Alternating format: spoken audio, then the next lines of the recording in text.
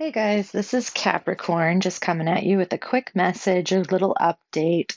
So I said the name of my side blog wrong. So it's correct in the show notes, but I said it wrong in the show. So it's actually TTOOW Capricorn.blogspot.com. And again, that's just my side blog where I have a lot of K-drama things, and it's mostly K-drama things. I do also have a link to a Tumblr on there where it's just a bunch of like cute stuff, mostly K-pop idols, which that I'm going to start working on next as far as updating it and getting more things posted. But in the meantime, I just wanted to announce a giveaway.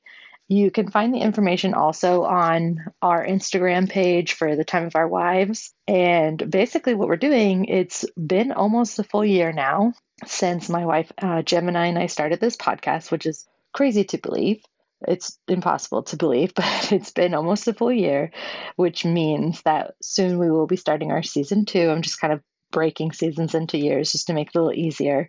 So, to kind of celebrate that and to kind of celebrate a little bit late that we've surpassed 500 downloads, which is also crazy to me. And that's just overall downloads. We've surpassed it by, I think, about 150 as of when I'm recording this. So that's actually really cool.